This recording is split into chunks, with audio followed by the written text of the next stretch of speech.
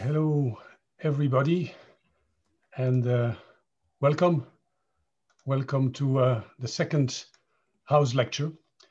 The first one was delivered by the winner of the 2020 Lifetime Achievement Award, David Miller. And the second one today will be delivered by Veronica Anghel.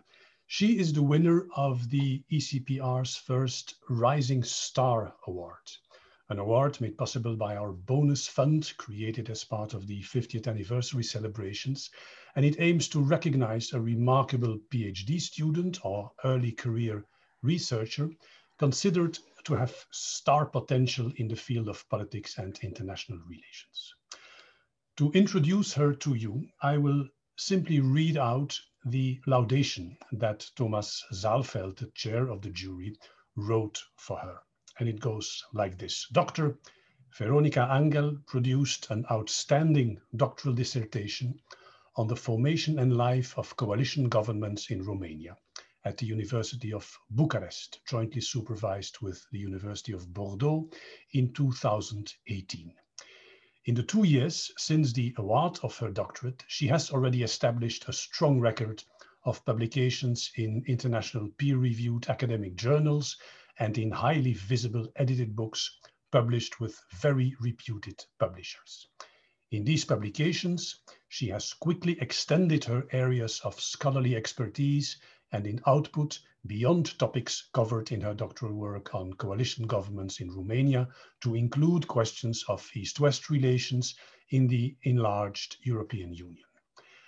Having completed her doctoral work, she won several prestigious prizes and fellowships. This includes the University of Bucharest's Prize for the Best Thesis presented in 2018, the Robert Elgee Editorial Fellowship of Government and Opposition, a postdoctoral research fellowship at the Institute for Human Sciences in Vienna, an adjunct and research fellowship at the Johns Hopkins School of Advanced International Studies in Bologna, a Fulbright Research Fellowship at Stanford University, and a Max Weber Fellowship at the European University Institute in Florence. Beyond her accomplishments as a scholar, she has been involved in high-level policy consultancy working, amongst others as a junior foreign affairs advisor to the presidential administration of Romania and a diplomatic advisor to the Romanian Senate. Moreover, she has contributed significantly to the refinement of innovative teaching methods during her stay at the Johns Hopkins School of Advanced International Studies.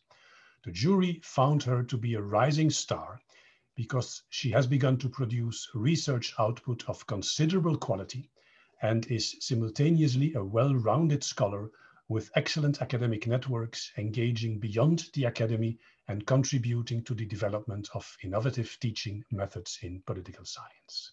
Veronica's current research focuses on the challenges to democratic state building and party politics in post-communist Europe. And that is also the topic of her lecture today. The title is How Low Can You Go? Declining Standards of Democracy in Central and Eastern Europe. Veronica, the floor is yours. Thank you, Chris. This is a great honor for me. And just not to, okay, you can hear me, I suspect. Before I start the lecture, I want to take a minute here to extend all my gratitude to the ECPR community at large for the infrastructure and the inspiration they have provided throughout the years. The ECPR allowed me to access great mentors, and each ECPR experience gave access to colleagues and friends who acted as the ultimate support net through difficult years of self-doubt and an accelerated treatment of my own provincialism. So the friends have now become co-authors, they're office mates, they're critical reviewers, and we are still working on each other's self-doubt. But I hope all those who are active in our profession and who are listening now, in particularly early career scholars, are lucky enough to find not only knowledge in this close-knit community of ours, but also partners for life. Now, having the knowledge and the support network of the ECPR and other associations and institutions beyond was very important as I tried to perform the great leap forward from being just another romantic conversationalist hyped on hope with some abstract cause to make the politics of my country better, to becoming a more realist, more grounded, more objective observer of European politics. And the challenges I face methodologically or in terms of what content might matter for the outside world, I believe make me more useful now. The truth is, I had no idea less than 6 or 7 years ago how deeply rooted are the challenges to the democratization process in the European Union's new territories in the East. I mean, in those countries that we commonly lump together in the category Central and Eastern Europe. I can see that more clearly now. And then that part of the future that we can see does not look great. The trend towards less democracy and anti-human rights manifestations is real in East Central Europe, but the quality and durability of democracy in the region is more contingent and conditional than commonly assumed. So according to most indexes from the academic world or from units of analysis, such as the Economist Intelligence Unit, countries such as Hungary, Poland, Bulgaria, Croatia are weaker in their measurements of liberal democracy, while others have stagnated, such as Slovenia, Czechia, Slovakia. The Baltic countries usually fare the best, so that's why we never talk about them, except to congratulate Estonia for a gender-balanced cabinet. Now, this is a conversation about democracy, but democracy is such a broad topic, and the region of Central and Eastern Europe is not a unitary actor for which we can make sweeping remarks. So there will be plenty of loose ends and questions left unanswered by the time we end this. I will raise issues that I find important to pay attention to when we address the problems of this region and how these affect European integration more widely. I will mostly focus on what we could do differently to better understand the complexity of systems in search of a new equilibrium. And in this case, the system discussed is, in broad strokes, that of a young democracy in a post-authoritarian setting. I will follow a structure that I hope to digress from as little as possible and answer questions such as what do elites want, what do citizens want, and what the context demands of them to want. And to do this, I draw on publications which have informed the conversation on the path followed by post-communist EU members, and I'm sure you will recognize the references even if I do not explicitly name the authors. My thoughts are also mostly informed by my own research and fieldwork in the area, which most notably builds on the Hungarian and the Romanian case. Now, in the year 2000, as frustration with delayed EU accession loomed in Central and Eastern European countries that were considered the frontrunners of the transition, Prime Minister Viktor Orban was quoted saying, "There is also life outside the European Union." 20 years later, Prime Minister Orban still says and acts like that, although for his regime, there is no life outside the European Union. Mr. Orban and his political friends, as well as the people of Hungary, have benefited immensely from EU membership. Surely the distribution of benefits is greatly unequal between elites and the citizens. And this is a story that repeats itself in many post-communist member states, and it's certainly not uniquely Hungarian. The new EU members have had great political progress given their starting point as communist regimes. So under EU accession conditionality, we saw the rapid promotion of democracy and the development of capitalism and free markets, and surveys constantly show that Central and Eastern European citizens value the basic model of liberal democracy to a degree similar to those in traditional democracies. So a European Parliament survey made public a few months ago showed that when it comes to commitment to the rule of law as a basic principle of EU membership, the population of new members does not show significantly different preferences from traditional democracies. And other public attitude studies reveal that populations in the EU's eastern part are more satisfied with their standard of living. And most importantly, The physical and legal opening of these countries towards the West allowed many individuals to study, move, and work in more functional and diverse societies. And this was an immediate effect that improved the lives of millions. I too am a happy immigrant, working, as the famous lyric goes, to get the job done. And if we stop thinking of the EU as a set of nation states, but as a mechanism that caters to the well-being of individuals, we can move away from feeling sorry for how EU accession wreaked demographic havoc in the population of Eastern Europe's towns and villages towards we actually never had any moral duty to remain, and return to more accurate investigations of how individuals like us, like me, were positively affected by open borders. But this is a more controversial point that usually gets me into trouble, so I will not dwell on it unless you push me to in the Q&A. Now, I started with the positive side of the story, which is built on references to studies that bring evidence of happy migrants, increased freedoms, and improved economic conditions, but we will not actually talk that much about that, because talking about the good stuff is not really my job. My job is to look under the hood and, just like a mechanic, to understand as best as possible how X may lead to damage Y, preferably before the advent of a crash. So, however, I wanted to stress from the beginning that the story of these countries, or more accurately, the story of the people holding the citizenships of these countries, is by no means exclusively a story of failure and decline.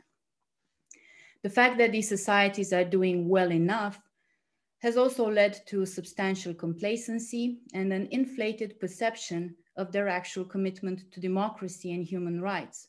And this is wrong. It was wrong to assume that a population and its governing elites who had no experience with democratic rule and with principles of social and economic liberalism could converge with the ideal of representative and accountable democracy in a matter of decades. Not even the self-perceived progressive elites of the 1990s made the fast leap forward, particularly as the center moved to the left. Their own light failed. They were in fact socially conservative economic neoliberals, and who are now somehow surprised that their other anti-communist friends continued to be, well, socially conservative economic neoliberals. And it is now equally wrong to take this realization that societies are doing well enough, that they are stable enough, and say, well, this is as good as it could have gotten. Eastern European citizens, whether they live in the eastern territory of the EU or have migrated west, do not live in the best of all possible worlds. And once more, the citizens of Eastern Europe, particularly those who still live in those countries, have been left to fend for themselves, with individual freedom slowly being pulled from under their feet. Anti-government protests at grave personal danger are now a constant, and their light did not fail. Protesters and supporters of populist governments have reasons to be angry on both sides, but is blinding nationalism, xenophobia, isolationism the default option for angry humans? There is no evidence to believe that. So let's get the rocky part of this conversation started. Let me start by saying that the title of this lecture was purposefully misleading. I invited you to this talk with the question on whether standards of democracy are declining in Eastern Europe, ringing familiar bells that democracy is backsliding. Instead, my goal is to stress the fact that this may not be such a helpful question, or at least present an alternative way of investigating the trajectory of these states. My research is not informed by the paradigm of democratic backsliding. Also, as I just mentioned, it would not be compatible with the line that we are dealing with a compact mass of starry-eyed citizens that are now disappointed by what liberal democracy has to offer. So why not backsliding? Well, democratization is a non-linear, open process, pregnant with a high risk of reaching outcomes that are not necessarily subscribing to the liberal legal order of democratic regimes. This is why we have so many democracies with adjectives featured in the work of fellow political scientists. And these are in fact used to describe hybrid regimes. There is a rich literature on this topic from which we can learn so much. So I will not enter the debate on how helpful it is to understand democracy as a flexible concept. My own take is that democracy is very inflexible, so crystal clear in its ideal point that all the qualifiers we invent, electoral, illiberal, etc., were indeed necessary to explain the different outcomes of regime building. For the unfortunate reasons of the apparently sudden deterioration of the quality of democracy in the last years, researchers are increasingly required to go a step beyond these typologies and investigate these changes as authoritarian innovations instead, analyzed in context. Notice that by doing so, the accent is no longer on democracy, but on authoritarianism. And this could be more accurate. It is indeed a more helpful way to fight against the relativity we ourselves brought in assessing the quality of democracies. However, it could still not be enough to uncover the complexity of the fragile equilibrium in young, troubled democracies. Instead, the visual image I propose, instead of that of a linear deterioration, is of a bubble burst, because the problems we are seeing are not in fact sudden shifts, but accumulations of problems unspotted or ignored, interrelated causal mechanisms, if you will. So borrowing from the language of economists, we are in fact seeing an instance of a democratic bubble to the east. Think about it in this way. For the economy, a bubble is a surge in asset prices that is driven by some exuberant market behavior. So during a bubble, assets typically trade at a price that greatly exceeds the asset's intrinsic value. The value, or in this context, the quality of democracy of Eastern European states and popular attitudes has been traded for many years at a value that does not align with its fundamentals. Indeed, the European Union and its older member states may have been accomplices in this process from the early 1990s. The basic qualitative and quantitative demands that contribute to the well-being of a democracy have constantly not been achieved by the countries that are today's the East's troublemakers. In other words, what if all the bad news that is coming from Eastern Europe, including that information that does not even reach English reading eyes, is not just about what we have seen happening under the leadership of certain men, for they are men, but it's more of an accumulation of structural weaknesses that only create the conditions for these men to centralize power at particular time, bursting our bubble. Once we see the democratic crash brought about by inflated positive views of the real, scattered, and not to be taken for granted commitment of communist hating Eastern Europeans to liberal democracy, we can see plenty of similarities with the troubles identified by literature in Western Europe. And of course, we can see variation. But first, we need to step away from the idea that Poland underwent an illiberal shift after 2015, or that Hungary had its singular shift after 2010, that Slovakia had its major challenge in 1994 under Prime Minister Mečiar, or that Romania failed to shift in 2012. Instead, we could rummage through a world of problems accumulating at different times and in different degrees with different intensity, starting with the transition to democracy in the 1990s. And also we can see the opportunity for more pressure added that can deliver different types of regime change. So what did we miss there? How did we get here?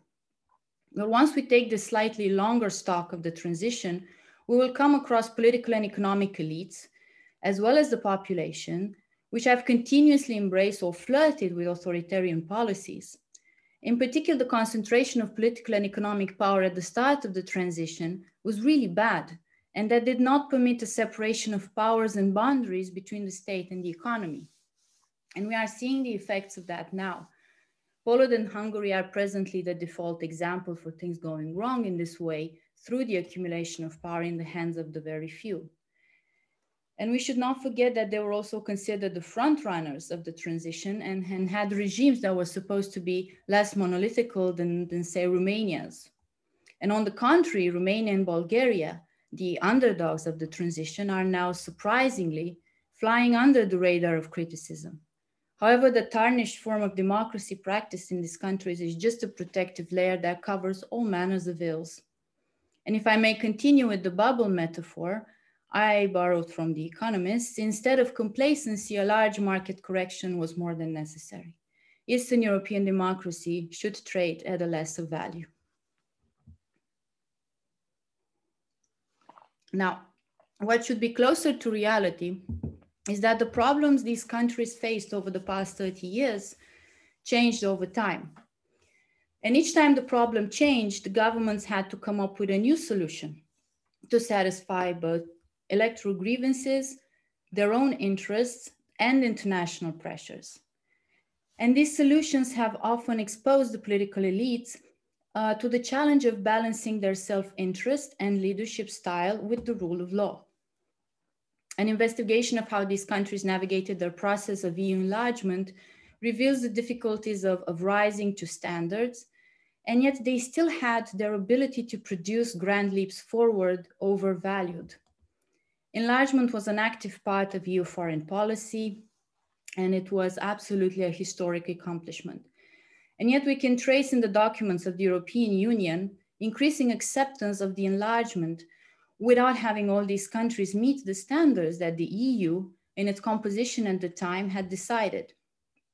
And starting with the process initiated in Copenhagen in 1993 that built in greater safeguards to prevent countries from joining the European Union before they were ready, jumping through the years to the 1990 Helsinki process that announced a quicker and more inclusive enlargement, and finally reaching the 2002 Copenhagen decision to even include Bulgaria and Romania, pending the toothless resolution of post-accession conditionality, that is the cooperation and verification mechanism.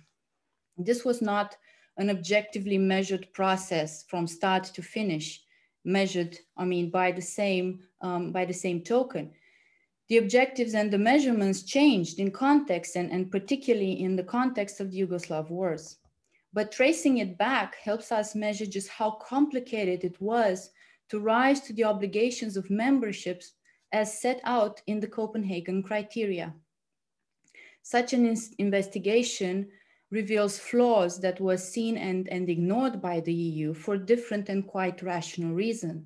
So the surprise is not really warranted. But there were also things unseen, unfamiliar. And this brings me to the second point of the lecture. The things that we are not seeing, which we have not captured in mainstream political science research from the time we started to observe these countries transition to democracy. So I joined the ongoing conversation about the quality of democracy by way of first understanding coalition politics. 2 years ago, as Chris said, I was finishing a PhD on coalition formation and the role of coalition agreements on cabinet stability. And the case I had focused on, Romania, was intimately familiar to me. I was privileged to know the decision makers and at times even be in the room where it happened. This experience revealed to me that although the institutions that had been important in the 1990s did structure elite behavior and forced party members who were unwilling to give up some of their power to engage in collegial governing, there were still elite practices and shared rules that our conversations as institutionalists were not capturing.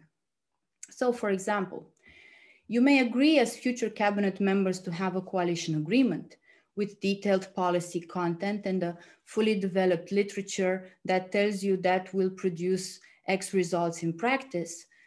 But what came out of the tens of interviews I carried with ministers and privileged witnesses to party negotiation was that those formal arrangements mean very little if the political norm is that those written agreements don't actually matter, that they have a performative function for the public more than they are a blueprint for action. Similarly, the absorption into law of the formal acquis communautaire does not equal implementation. As one Romanian foreign minister at the time of early negotiation told me, more or less jokingly, and I quote, "We promised to implement everything the EU asked for with very little negotiation. Diplomats were used to doing things this way. Romanian diplomacy up to '89 was used to working around issues." So it was constantly this feeling that there is another reality with within decision making that we are not capturing or that I wasn't reading about. And this brought my focus to informal institutions and the potential effects of those institutions that are not formally codified. Now, the problem with informal institutions for political scientists is that they cannot be captured in the same way you would account for that which is visible, not hidden. And we cannot apply a similar logic, certain patterns, certain predictability of behavior. We cannot account for that as easily. And yet informal institutions do come with hidden risks, and we ignore them at our own peril. And we have to get better at identifying them. Only by taking sort of deep dives and understanding the context in which people operate in the language of participants, we can also see what policies need to be applied to improve those humans' lives. And so you may have the institutions in place that could incrementally structure behavior and enforce equitable governing mechanisms, but how can you have democracy without democrats? Democracy requires a lot of self-restraint that is not necessarily codified in the laws or in how well countries integrated in their legislation the European acquis communautaire. And such restraints are also informally codified. This is not to say that institutions don't work at all. On the contrary, they have had quite a transformative effect on elite behavior, not least because they force political parties to coalesce as a result of proportional voting, or since they apparently secured the possibility of turnover that would not allow the accumulation of power. But for that to happen, one must have the informal norm of accepting turnover. And that is also okay, and that it is also okay to lose elections some of the time. Now, this is a nod to the Donald Trump situation and the current US mess, the students of which can learn a lot from the case of Eastern European governing elites that have real trouble accepting turnovers. The case of Hungary is the most acute one. The Orban and Fidesz elites changed the electoral law in time for the 2014 elections so that fewer seats could be awarded to smaller and non-incumbent parties. And now, as they head for re-election in 2022, they aim to diminish further the chances of smaller parties to make gains by introducing requirements to receive votes in a certain number of constituencies. In Romania, the approach is even more cutthroat and less elegant. There, the horror of losing elections is so high at an individual level that, according to studies, every fifth legislator has performed party switching, with people changing parties to secure a new mandate even 6 or 7 times in their careers. Mayors change parties before every local election by the hundreds to run on the lists of the party that scores highest in electoral preferences that respective year. So these are some examples of practices or informal norms that have not been tracked in the indicators of the quality of democracy. So it is my view that these countries would look much worse in their earlier indexes if we were to go back in time and update them. Other examples of informal institutions are patronal politics and corruption. Now, corruption is getting more attention, and it has been increasingly signaled out as a potential break for democratization. Eastern countries of Central and Eastern Europe are usually given as an example of this. So looking at corruption as an informal institution takes us beyond its usually analyzed role in diminished state capacity or poor governance or national security. Selective resource distribution can concentrate gains for a narrow range of groups while imposing substantial costs on the rest of the population. And this is the situation in Hungary, and this accumulation of unequal distribution of funds can be traced through public procurement allocation data or the overlap of political and economic roles as early as the 1990s. The same picture was also mapped by researchers for the case of Poland using new technological tools such as network analysis. But it is still not enough to think of coercive strategies to root corruption out of high public office, particularly not when we have this understanding of an informal institution, that this is the way things work at the level of bureaucracy and the population, an informal adherence to the norm of corruption. And this is not a uniquely Eastern European phenomenon. For the study of corruption, we learn a lot from research already done on Italy, for example. And in Romania, beyond the arrest and conviction of notorious businessmen and ministers and former prime ministers, proximity to public office seems to be a coveted means for personal enrichment more largely. According to the annual reports from the National Anti-Corruption Agency, the number of ministers, parliamentarians, local representatives, and directors of national companies who are sent to trial yearly under corruption charges are in the high tens. And we can infer from this widespread practice that being in government is not an absolute necessity to access resources, but proximity to state institutions is. Now, we really need to see what went wrong and how the fabric of democracy was laid out in the 1990s to understand where problems also arise from now, to understand the web of interests that creates a regime and directs elite preferences beyond, say, the reign of an Orban. In countries such as Poland, Hungary, Romania, and Bulgaria, basic tenements of EU membership and national constitutions, such as the separation of power and the independence of the judiciary and lawful allocation of state resources, are formally guaranteed, but are also subverted through informal institutions such as corruption and clientelism. And knowing this is also helpful to figure out the state of countries knocking at the EU's door with more or less conviction. And researchers of the Western Balkans highlight multiple legislative changes that do not get in fact implemented in aspiring EU members. So combine the concentration of political and economic interests with the resistance of informal institutions that cannot be sanctioned and the lack of desire to renounce power, and what you get is a bomb waiting to explode. So far we talked about challenges coming from the elites or the supply side of anti-democratic policies. In this section, I will discuss about the demand side, or underscored by authoritarian attitudes at the level of the population. Now, according to polls, overall intolerance is palpably greater in the East.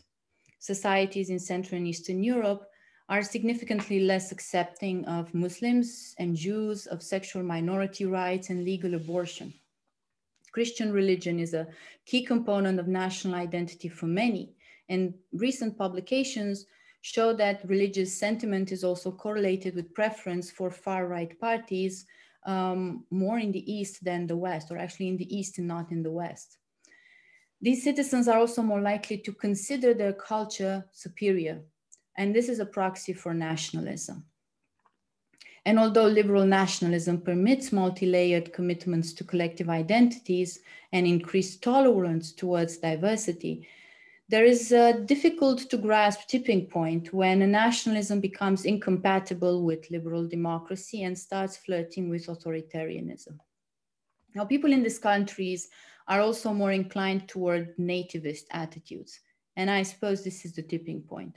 Now, more than 80% of Romanians, Bulgarians, Hungarians, and Poles consider that being born in and having ancestors from their country as important components of national identity. So for the rest of the former socialist countries, the numbers dropped only slightly.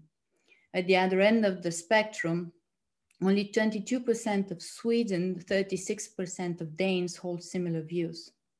Now, most recently, I came across the Globsec Trend Survey, which is a regional think tank, who said that 78% of people in the region agree that democracy, understood as a system based on equality, human rights, and fundamental freedoms and rule of law, is good for their country. However, 41% of respondents perceive democracy to be a threat when it is described as liberal. And this connects to social values.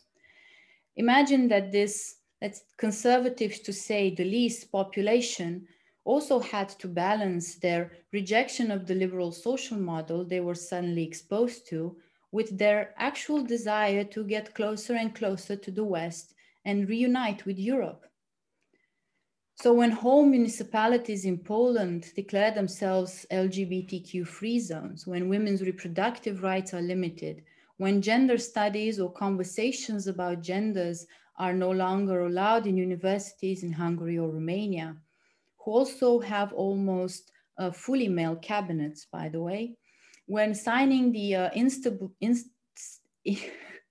Istanbul Convention Against Discrimination and Violence Against Women is a contested issue in Bulgaria, and you see divisions in the society on who is pro and who is against these issues, with the social conservatives taking the lead, we can conclude that different attitudes regarding further progress on human rights issues also remain a major divide between the EU's East and West, regardless of the population's desire to reunite with Western Europe.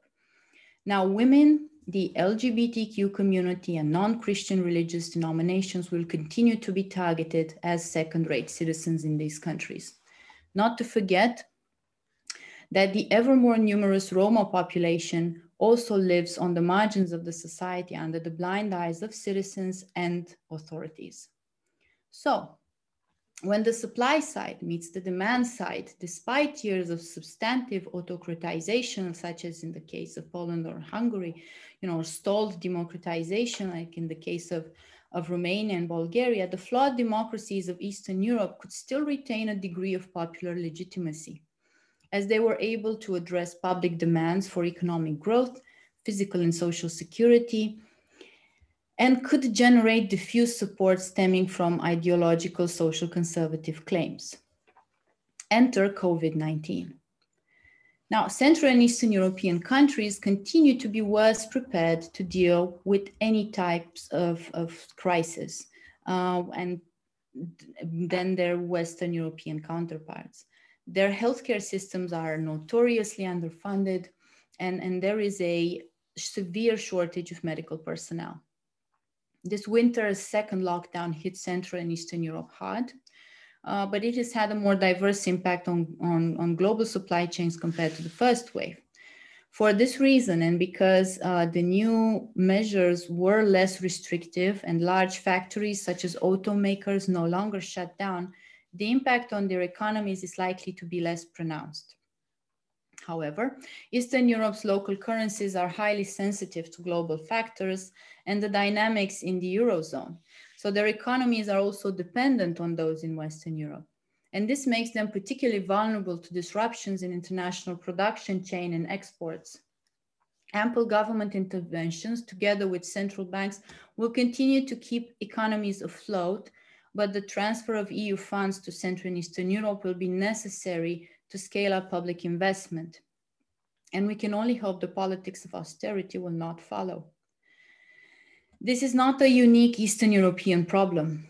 All European countries need this agreement to increase the EU's own resource ceiling. Poor governance continues to dog public projects in Central, East, and Southeast Europe, and we can continue to expect implementation delays and cost overrun, even as funds are being released. But for the countries most dependent on EU funding, such as Hungary, weakened economic prospects represent a major threat to nationalist Prime Minister Viktor Orban.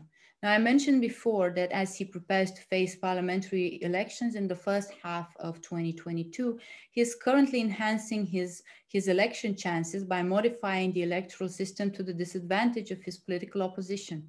One political science theory warns about a particular kind of policy mix that authoritarian or authoritarian inclined leaders use to maintain power.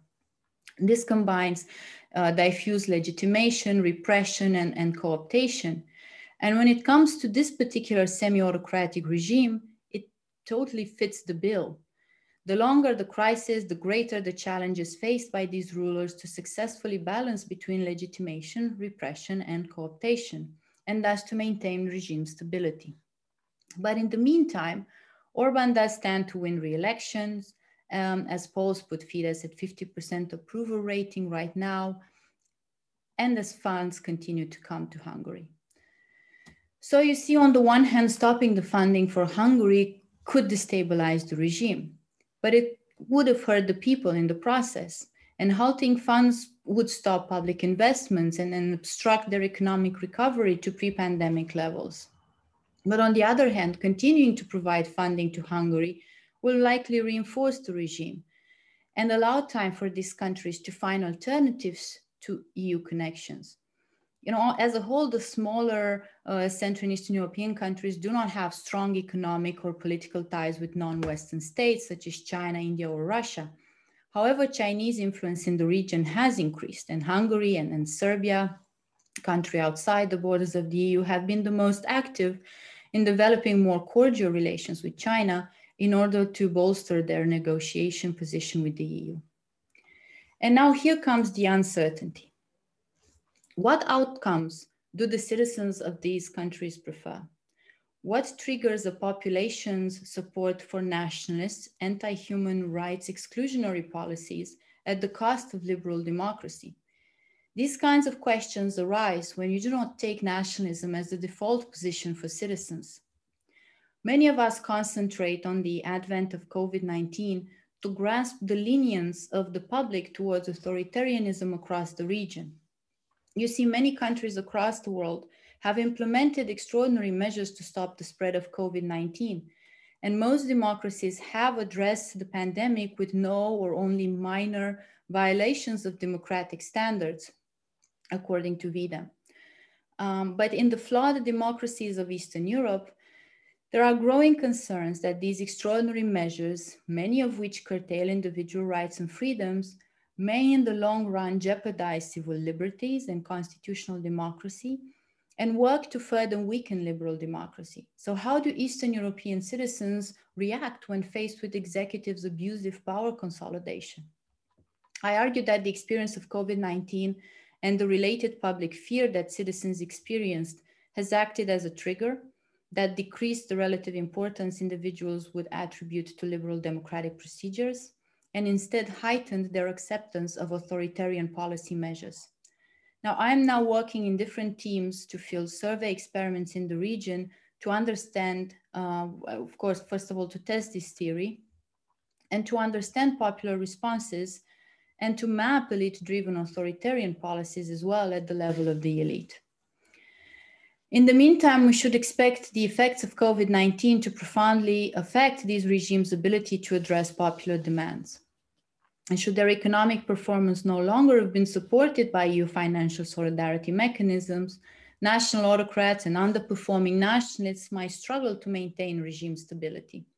Perhaps you witnessed the fight for the rule of law mechanism play out between the European Commission and the governments led by Viktor Orban and Mateusz Morawiecki, with Slovenian Prime Minister Janez Janša in a supporting role. Prime Minister Janša is not doing very great right now at the helm of his government. And the European Union made this unconvincing push to connect the status of the rule of law with the distribution of funding. Hungary and Poland strategically held the EU next generation budget hostage by posturing and not accepting the link the link that the EU proposed between the rule of law mechanism to the distribution of EU funds. But the agreement was finally so watered down that we cannot really expect it to have an effect in real time. Now, the failed introduction of the rule of law mechanism, as well as EU's inability to use other mechanism it already has at hand to constrain EU funds distribution, is a result of EU leaders, Western European democracies, and European People's Party in particular, prioritizing immediate political stability over European liberal values. And this is not an easy decision to make, but it is one that will have cost in the long term. It's also not a surprising behavior because the EU merely refused to take measures to discontinue their ongoing accommodating stance towards authoritarian attitudes in its eastern half. On the bright side, COVID-19 could still be an opportunity for the EU to solve some of its internal fragmentation. They will not cherish it fully, but the opportunity is there, as we have seen what blunt tools national sovereignty has to offer. Unquestionably, the COVID-19 pandemic accelerated trends of globalization, but I would argue it also showed the limits of nation states. The coronavirus pandemic revealed with celerity that individual choices and personal responsibilities are the main solutions to such global threats for the time being. It also highlighted how communities are much more complex than their ascribed nationality, more dynamic and more interdependent. While experts and key workers are hailed as national assets, they are the first line of global citizens. Now let me draw some conclusions and predict the future, which I love to do, although modestly, and although we are supposed to say that we cannot. The governments in the region will continue to be among the least trusted, and state capacities will remain among the lowest. For all those looking, the democratic bubble burst. Universal commitment to democracy was overvalued in Europe more widely, but in the East, this misjudgment overlaps with weak institutions and political elites who have trouble committing to the informal rule of also renouncing power. And we will continue to live under serious risks of amplification of authoritarian policies, whether in its degrees of gray chronism, such as in Croatia, Romania, or Bulgaria, or full state capture, such as in Hungary. Opposition parties continue to be divided, and there is no significant organized oppositional wave. Even in Czechia, of which we have not spoken, actually two separate opposition alliances could form for the 2021 elections, splitting the opposition vote to the advantage of Babic and Ano. The European Union will continue to be under pressure to confront anti-human rights attitudes among the elite and the population and uphold minority rights and political pluralism. And the COVID-19 pandemic is teaching us a lot. It suspended the myth of the utility of at least the nation part of the nation state. Climate change, cross-continent migration, and extremist ideologies are other issues that fundamentally ask for non-national driven responses. This collaterally affects, of course, countries of Central and Eastern Europe, and the coronavirus pandemic shows we are not prepared with the right strategies. And yet, paradoxically, such uncertainty provides fertile ground for simple answers from some elites, which is nationalism and isolationism. But these are not the default options. Not all European national politicians, and most definitely not all Europeans, believe national focus will solve such problems. The virus is giving fast-forward lessons in dealing with globalization and contemporary cross-border challenges. We should be faster learners.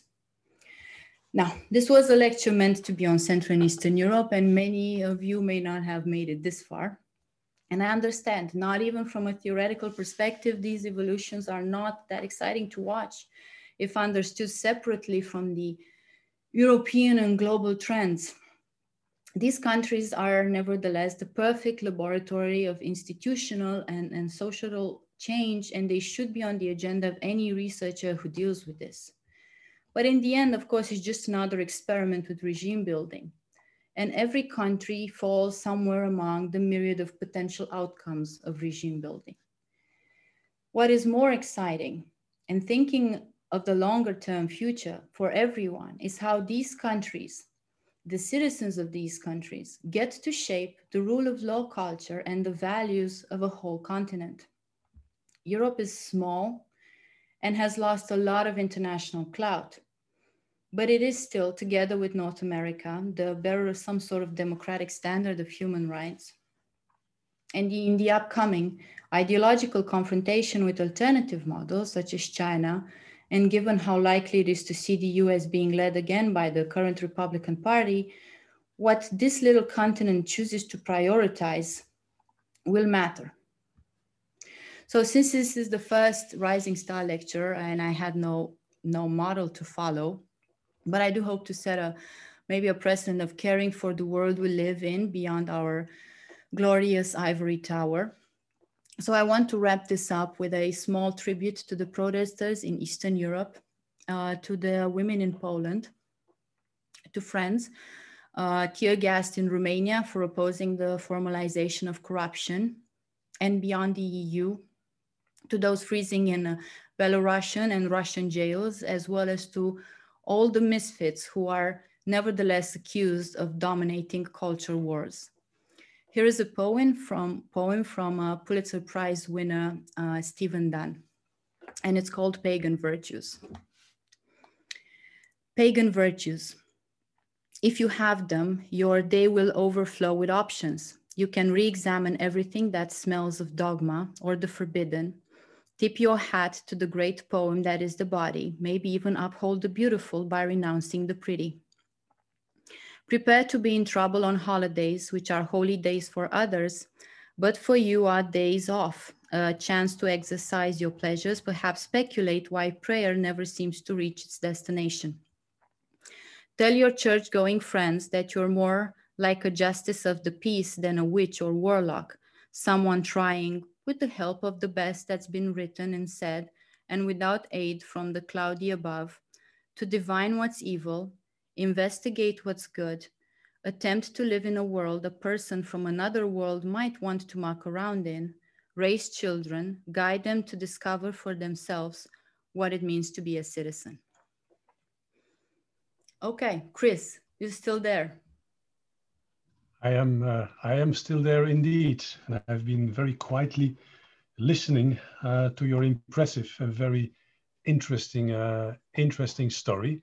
Time for questions. I have two questions. One that came quite early while you were still speaking about COVID-19, but I will read it out to you. You can see whether you can still build a bit on that argument, and immediately also give you a second one. So the first question comes from Theodore. It says, do you consider the COVID-19 situation and effect to the political and party system as a trauma? Second question, do you think that civil society in countries like Poland and Hungary that are systematically silenced by ruling parties may be able to mobilize sufficiently to actually present a challenge to the rule of law or democracy crisis? So one about, let's say, COVID-19, you touched upon it, but is it a trauma? Is it a shock? Or is it something that, let's say, adds to what is already going on? That's how I would also translate the question. And the second is, what can civil society be one of the actors helping to change things? So thank you, Theodore, for the question. So the answer is yes and yes. It's the COVID situation is definitely a trauma. But if we are to measure its actual effects, it's more an amplification of things that were already there. So of course, it's a personal trauma. It's a trauma at the level of the communities. It's not different in Eastern Europe to other countries that we are studying, but it does have an effect on the processes that were already in place. And it will polarize the people who do think that there's rather a need to close borders, to isolate. It's the peril that comes from the outside that was already used by many of these elites to justify their centralization of power. And now they have a new reason to show that there is peril outside the borders. And also it has actually led to elites centralizing power more directly. The interesting thing, however, and we still have to test that, is whether COVID, and that is my intuition, has made people more acceptant of authoritarian policies as well. So we have to test this exactly and see if there is a causal link directly there. And still, I mean, the trials and the situation is still ongoing. And we also have to separate a bit from the immediate trauma of COVID to see if the results are more long-term, or if there was just an initial fear and then people will return to some sort of normal, whatever that is. The second question is whether they're mobilizing sufficiently. I do not think that at this point, the mobilization has created a tipping point that will confront these regimes. So if we're talking about the EU, of course, it's a different kind of protest than the protests in Belarus or Russia. where they can be actually much more oppressed than they are in the countries of the EU, although the oppression has really been significant even for in countries like Hungary, although a little more sophisticated, or in countries like Romania, Bulgaria, and now we see it happening in Poland with the ban on abortion. But in neither places, I would say that right now, and reading the literature that we have on protests, are we gathering enough information to think that these protests, these issue-based protests, are a sufficient condition for the change of regimes? All right, there's a question from Christian, but it only says, "Dear Veronica." So if you want, if you really want a question, you might you might need to add a bit more. I have one question from Eva that comes very close to what you already dealt with. I will read it out for you. Great presentation. I agree with that one. My name is Ivana. I'm originally from North Macedonia. As you probably know, we went through a civil uprising against the former government that was profoundly bottom-up and pro-democracy. From your research, do you consider these events process can significantly impact the public's criteria for what democracy should be? Well, I would have to say that North Macedonia, I admit, a major problem here. North Macedonia has not been on my list because I am looking mostly on the variation between the countries that are members of the EU. So unfortunately, I cannot really help that much with the conditions in North Macedonia.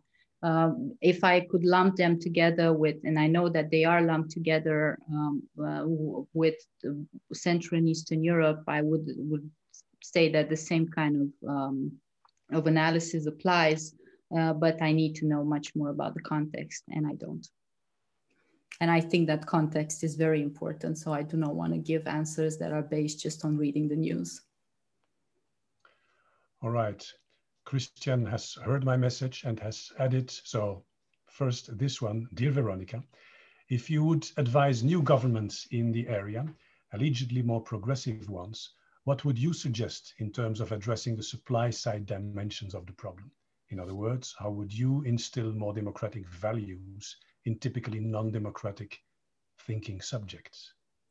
Right. So this is an excellent question. Not the previous ones have not been, but this is an excellent question because it allows me to connect it to the some methodological adventures that I've been having lately, which is that of understanding how networks work.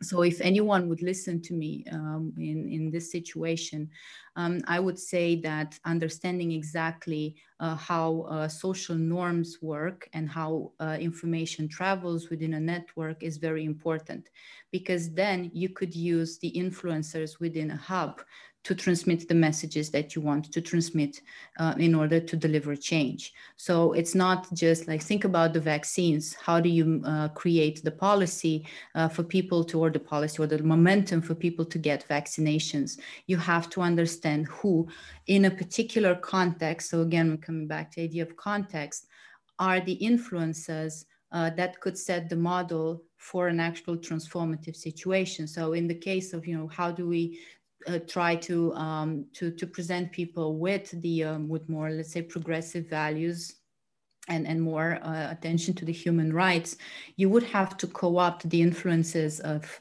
these networks. And in the countries of the East, they are not just the politicians, but you would have a major problem with the Orthodox Church. You would have to co-opt many of some NGOs and also people who are actually more and more on social media. The young people, the YouTubers for the young generation, and also whoever is an influencer and is thus in a position within the network to deliver these messages. So officially, I would say it's education, but it's not just education that comes from the state and somehow, managing to change the policy in that way, but also that which can be distributed in more, I would say, more smarter, more methods and data-driven way. Okay, thanks. Then there's one from David. Towards the start of your presentation, you made reference to how Americanists reacting to Trump's lack of losers' consent could learn a lot from looking at the CEE cases. Would you be prepared to expand on this point, perhaps? Does you envisage other democratic bubble bursts in the more settled democracies of Western Europe? Because a number of, let's say, developments that you have been describing are not unique to East Central Europe. Right. That's why I said this is a sort of, thank you for the question. It's a sort of a laboratory. We can look at what happens in Eastern Europe, but what we find there does not necessarily, is not just about Eastern Europe, but it's about contexts where elites are just not willing to give up or share power. And there is no such understanding anymore of the informal norm of sharing power. So one of the things that I would say that the students of, or like Americanists would learn from younger democracies is a significant modesty and, let's say, separation from the exceptionalism that they attribute to the case of the US, which makes them be very, very, very self-referential, and that is most definitely not a good way to make any type of analysis in the long run. They would learn a lot from looking at how power is accumulated, about how these informal networks that overlap the interest of politicians, but also economic elites and the media and so on, continue to aggrandize and accumulate power, which they do consider that it's perhaps more, I don't know, normal, and it's not, because if you accept that these countries are not doing well, by the same token, you should accept that the US is not doing that great either. They do have the institutions that they are very proud of and that they have functioned, and it's a great thing to have that Eastern Europe does not necessarily have. And it seems that Trump did not manage to co-opt the system to the extent that an Orban or a Kaczynski did in Poland. But that doesn't mean that the next Trump or whatever, who is very likely to take power and after the next elections would not be more successful at doing that. So they would definitely learn about the potential weaknesses in the system as well. Thank you. Then I have one from Dorota. In how far can the attack, and it's one on let's say, European Union politics in a broader sense, in how far can the attack on the rule of law in Central Eastern Europe contribute to the so-called enlargement fatigue on the side of old EU countries and EU institutions? So unfortunately, I think that enlargement is over. If you look at what's happening, it's what's happening right now. I mean, the feeling of trouble that arises in the East, and it's not just that, but the trouble that the EU has inside with their internal fragmentation will make them really they are really dissuaded to look at enlargement in the same way that they have looked at for these countries. So probably forms of enhanced cooperations will continue, but they have to be very persuasive, otherwise they will lose these countries. But I think that there is a clear loss of appetite towards enlargement, and it's not, but it's not strictly connected to the adventures or the authoritarian innovations in Central and Eastern Europe, but to the problems and the structural problems of the EU more widely. Thanks a lot. I'm keeping an eye on time. There are several more questions, but I think at this time I'd like to give the floor to David Miller. David, you can come in. Thank you, Chris. Thank you. Thank you very much, Veronica, for a wonderful synoptic lecture. I greatly enjoyed it. It was wonderful. One question I had was about it was about democracy, but it was about a lot of other things too. And I wonder whether there is a danger when we look at East and Central Europe through the eyes of Western liberal democratic ideals, that we place almost too many straws on the camel's back in the sense of expecting too much of democracy itself. So some of the issues that you touched upon, like women's rights, issues about immigration, the role of the church. These seem to me to be quintessentially liberal issues that are not actually integral to democracy in the sense of the government of a country and the transfer of power, the party system, and so on and so forth. So I wonder whether when we look at Central and Eastern Europe, we should be careful to distinguish democratic shortcomings from other kinds of failings that we might see in those systems that are indeed liberal shortcomings, but not necessarily democratic ones. Thanks, David. Veronica? Thank you, David, and thank you for your lecture. I was hoping I would challenge you on the nationalism thing as well. So I really enjoyed your lecture, so I do not believe, and here is where probably my bias and my greatest weakness in analysis comes through. I do not believe that there is a Western variant of democracy and an Eastern variant of democracy. I just think that there is democracy, and that there is no tailor-made sort of ideal that should be accepted for the societies of Eastern Europe. And so when we think of these questions, you are absolutely right to say that these are liberal issues and they're on the agenda of liberals. But when I talk about democracy, I also include a lot the dimension of human rights. And from that perspective, women's rights are human rights, and democracy includes human rights. And in this way, I think that, okay, it was quite obvious that I am a liberal in thought on these issues. But I do think that we cannot separate democracy from the ideal of human rights. So democracy is liberal democracy in the way I measure things. Yes. Okay. One last. We still have a few minutes. A last one from Sylvia. Also something you touched upon. You might develop the argument a bit further. What do you predict will be the impact of COVID-19 on the popularity and stability of populist governments and movements in Eastern Europe, specifically in relation to the rising protest, opposition against COVID-19 measures within the far-right electorate, and traditional basis for these governments and parties? So you did touch upon the way in which the crisis might impact capacity, the economic impact, but what would be the impact on popularity and stability of the governments? So the question, I understand, is separate. Thank you a lot. So COVID-19 in relation to protest and increasing far right support for the electorate, and also COVID-19 for the populist governments, which are not necessarily right.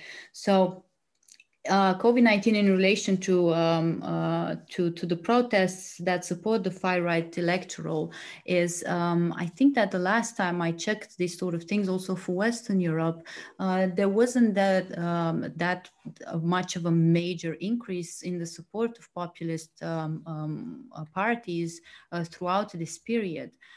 So we cannot really see, or at least at some point, and not just during the rally behind the flag period when the governments were automatically supported, but the far-right parties that were not in government did not do that great at the polls for the first part. And now they are starting to change. In Italy, there is a particular party that is taking over Lega voters, and it's for example. But the difference is rather on who was in the government during this crisis and who was outside the government, so outside of the spotlight. And this thing, so from this perspective, the performance of the governments mattered a lot. It wasn't just how they ideologically dealt with COVID, or at least so far we do not see those effects being that relevant, but it is the performance of governments that mattered. So in the case of a country like Hungary, which is perceived as having performed well, the support for Fidesz did not change. For the time being. It was more difficult in Romania to see this, because in Romania they do have for the first time, a far-right party entering the parliament in the wake of COVID-19, but it is unclear right now, and I would not venture a speculation whether this is a result of COVID policies or if it's just a result of, or if COVID amplified rather a preference for certain type of parties that was already there. So we are still, I mean, it's very difficult to give straight answers right now. But as I said previously, there is an intuition that the way in which elites rather dealt with the crisis is what will bring them higher or lower on the in the preferences of the electorate, and not so much the type of the crisis like that is COVID. Okay, thanks. Thanks a lot. We have not reached the end of this topic. We have not reached the bottom of the problems here, but I think this is it's time to close. Apologies to the few questions that were not answered, but we could not take them all. Thank you so much, Veronica. You have shown us why you deserved this award of a rising star. I think your star has risen even further. So thank you so much for this very inspiring lecture. Thank you to all of you who were out there somewhere in the crowd. Thank you for listening. Thank you for your questions, and keep an eye on your news feeds, on your emails. This was the second house lecture. This is only the beginning of a cycle that I hope will be a very, very long one. There's more to come, but for now, this is it. Thanks a lot. Thank you, everybody, and see you soon. Thank you. Thank you. Thank you, everyone, for listening. Bye.